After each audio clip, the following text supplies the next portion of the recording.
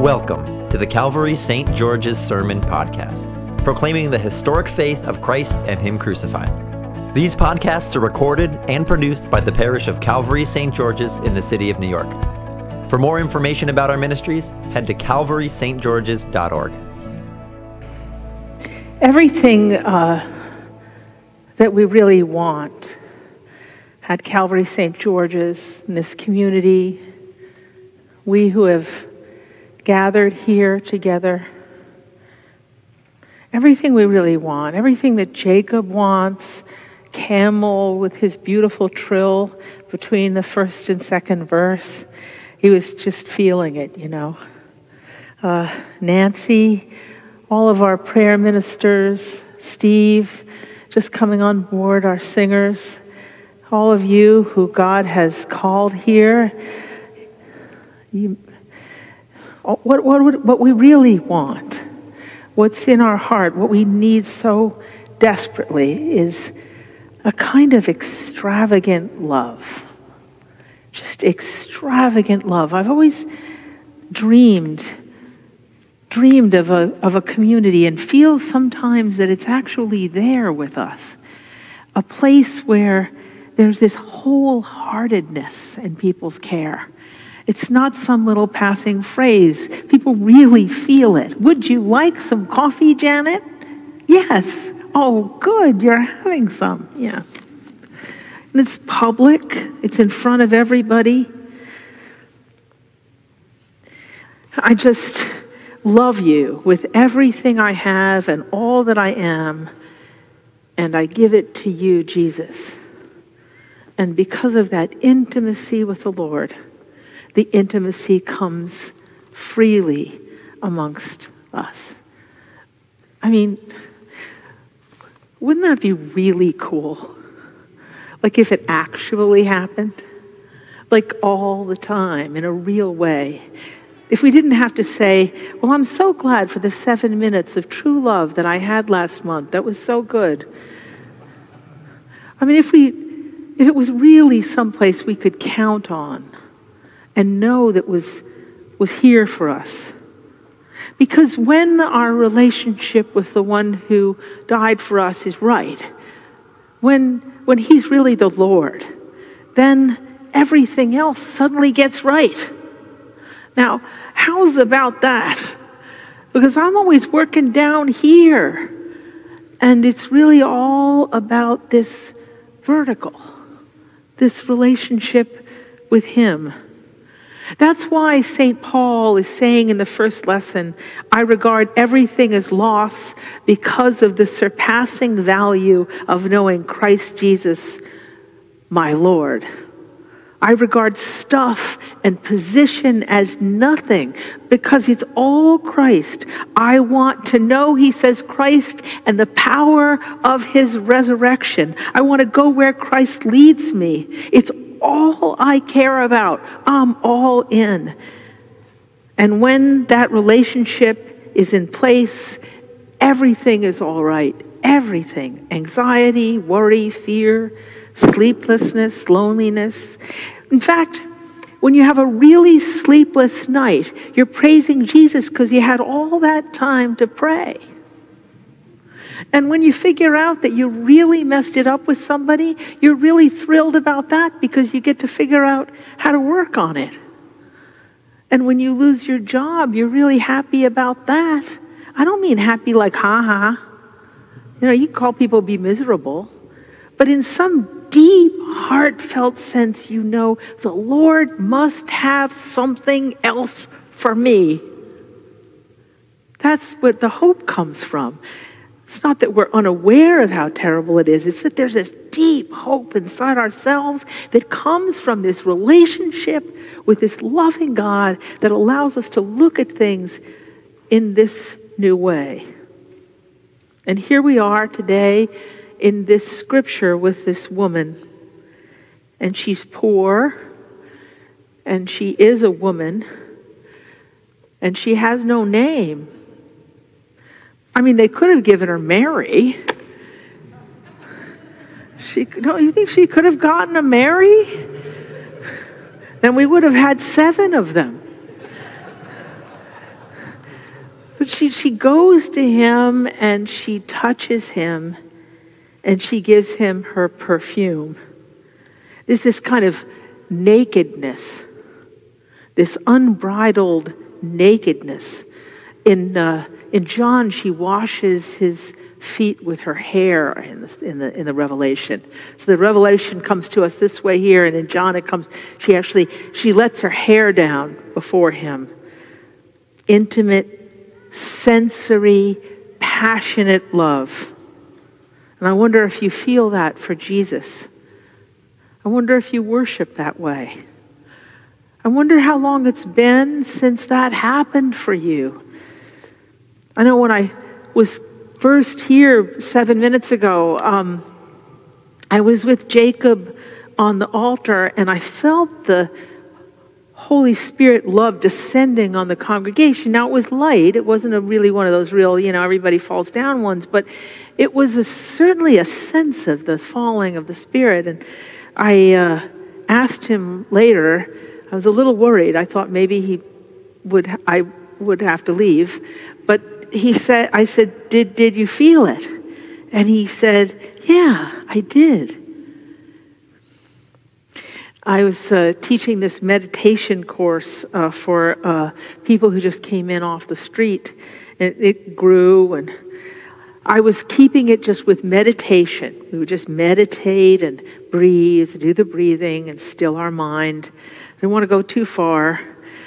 But one time, I don't know, I was so bored of the thing that I just said to everybody, I know that many of you, perhaps you're not Christians or familiar with the church, but I'm going to pray that the Holy Spirit comes tonight and that we're filled. And I told them a bit about the Holy Spirit. And we had our meditation. We stood up and we opened our hands. I had them to raise their hands a little bit, so they'd be a little open, physically. And then the meditation was over, and this lady came up to me, and I'll never forget it. She said to me, Janet, can you just do that anytime you like? That thing? And I said, yeah, it's available anytime you like. I said, you're opening your hearts to him, and you're taking the risk to love him. And she said, okay, I'm coming back next week.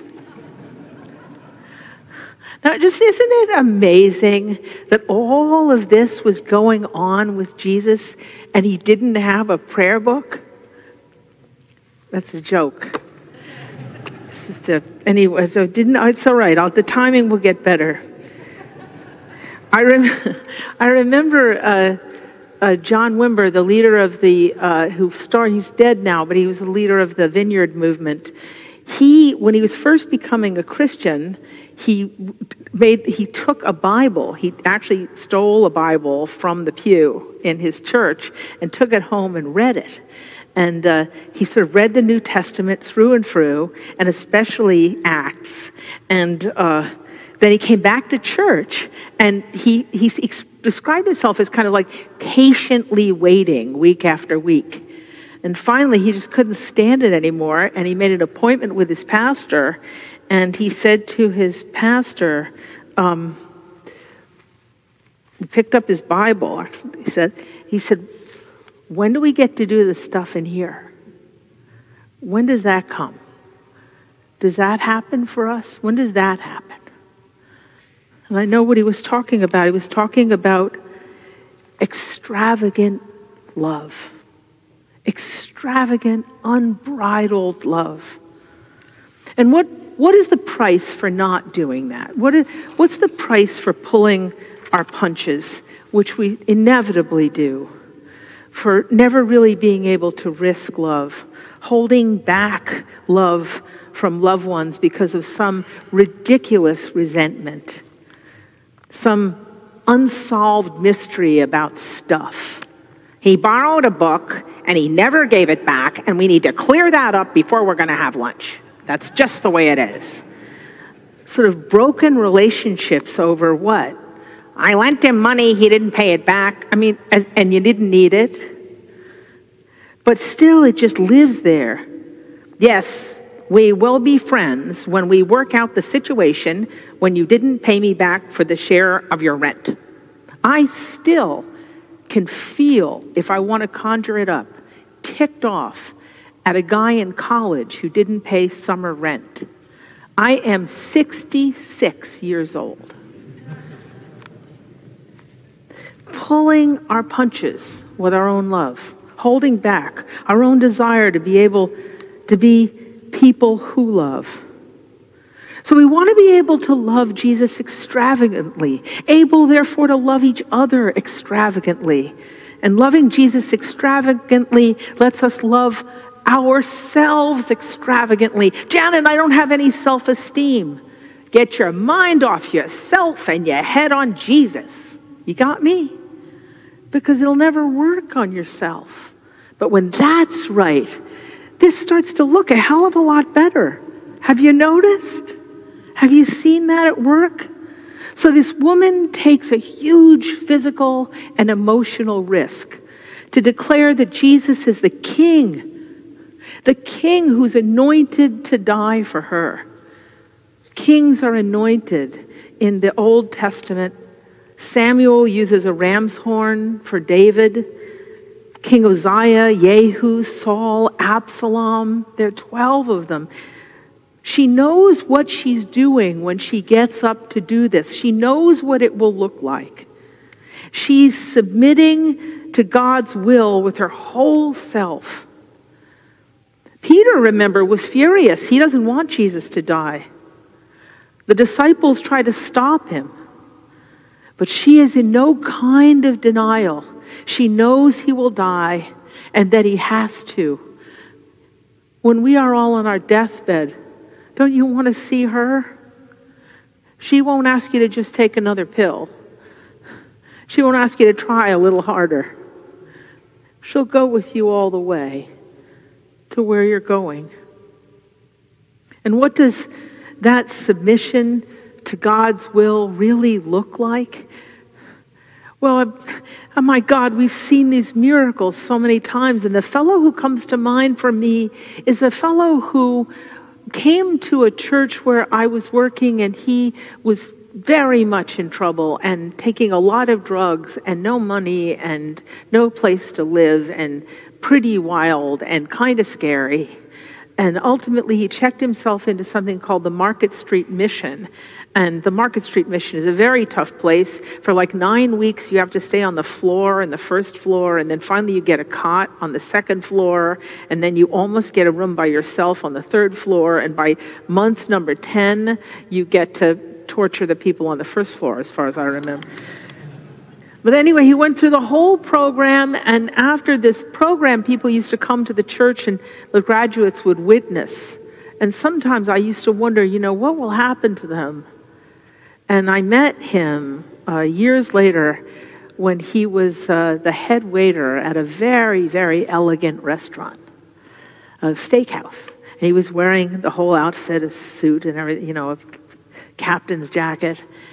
And he said, I got married. And I said, really? And he said, yeah.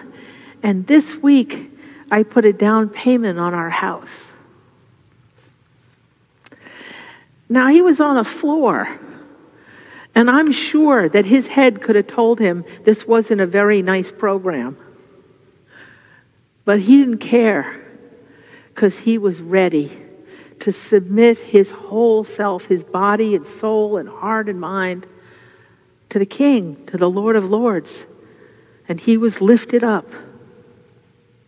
There's joy and happiness in that kind of service. To wake every morning looking forward to the day. Steve stopped work, call you out, stopped work recently, retired, and now he comes and works at Calvary St. George's. And I just want to say, you don't have to lie about it, but is there a little joy in that for you? I'm serious. I don't. Now you could say no. Well, I'll pay you, but but it right? Is there joy in that? And I want to ask you: is there joy in praying for people? And there's joy. See, there's joy in your being here today. Serve the King of Kings. You're in the right place. And wherever you go, you are indeed truly anointed. You know, Tyndale, who translated the Bible into English, much of it, not all of it, much of it, he was in prison, unbelievably cold. When you read his writing and you go to the library in London and you read his writing, all he's asking for is a hat and some gloves so he can do some more translating. He's very, very famous for writing into his diary, "If God spare my life ere many years pass, I will cause a boy that driveth the plow, and he shall know more of the Scripture than the king." "Oh Lord," he said when he was dying, "open the King of England's eyes." So it's public. She's poor. She's the wrong sex. They made fun of her. They ridicule her. They say she doesn't understand about value and money and economy. They accuse her of not serving the poor. And it makes not one bit of difference because she is not asking permission to serve her Lord. And don't you look at the world for your permission to serve your Lord. You do not need anyone's permission. It's costly, the perfume. Some people say it was worth $300. I don't know what that means. But she gives him what she has because he's the King of Kings. Not what she can afford, but extravagantly. And this church is extravagant when you think about it. I mean, look at it. This is ridiculous. I'm told that this was, at the time it was built, the biggest place for public assembly in all of New York City. Now, what kind of chutzpah does it take to make a place like that? And do you think that they did that to show off? Or because, and I pray it is so, they were thinking of the King of Kings, the Holy One. When I was young and going to Central Synagogue, I went to Central Synagogue as a youth grouper on 55th Street in Lexington. I used to want desperately to go to temple in the outfit that I always wore, and there was a uniform in the 1960s, and if you were with me and you were brought up in the village, you know exactly what the uniform was. It was messy pants, blue jeans that had holes in them, some sort of either army boots or Converse All-Stars, mine were red, a flannel shirt, a black armband for the war, and a daisy in your ear, and a headband. You with me? So I wanted to wear that to temple. And many of the folks in the youth group did wear that to temple. But one day, the father of the rabbi there, he, apparently from 11 generations of rabbis, he took me aside and he said, I'll never forget, he said, "You know, Janet, when we were in the shtetl, we had nothing. We didn't have running water. We hardly had heat. It was a very difficult life we had then. But always, no matter what, we saved our best clothes for Shabbat. Because on Shabbat, we do this for God Almighty." It's good, right? Costly perfume. I started dressing up. I didn't dress like that anymore. Poor Judas, all wrapped up in fear and condemnation, worried about change, the cost of working with others. And think of Poland, where now the kingdom of God is present in people welcoming families, welcoming people into their homes, people whom they don't even know. There's more than enough room and food for every homeless person in the entire United States. How about some extravagant love? So don't wait. She didn't wait. She got up. She did it. As Jesus says, you won't always have me with you. We are only on this earth for a short time. Don't say to yourself, I'll love like that someday. I'll spend money extravagantly someday. I'll bow down someday. I'll really get enthusiastic about this thing someday. Do it now, with your whole heart, with everything you have. So I'm thinking for a minute about when people get, I'm almost done, don't worry, but I'm thinking about when people get prepared to get married. And when they get prepared to get married, you're preparing them, and I learned to have this test. They would do this online test, and it would show what's the difference between one person in the couple and the other. Like, where do they have big differences? And sometimes they'd have like really big differences. Like one of them makes decisions immediately, and the other one takes forever. One of them is a slob, and the other one is people are starting to look at each other. One of them is a slob, the other one's really neat. One of them makes a lot of money, the other one spends, whatever it's like. And so we talk about it in marriage preparation. We talk about how that's going to go. But these people are desperately in love, so they're out of their minds. And they think, they just immediately forgive each other. And they talk that whole thing, and they're in love. So it's wonderful, and it all works out. But I know a secret. See, I know that they think that when they get married, their partner is going to change. Boy, are they wrong.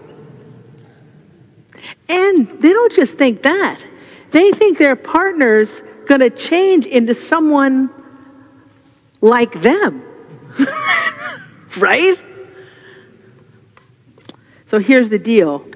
If you're lucky enough to be sleeping next to somebody right now in your life, and it's a frog, it's not a prince, would you consider showing some extravagant love and giving that frog a kiss? Because maybe they won't turn into a prince, but you will. Do you get it? Maybe they won't turn into a prince, but you will. And if there's somebody in the pew here at St. George's who you don't know yet, and you take a moment to actually find out what their life is like, and they're sort of boring,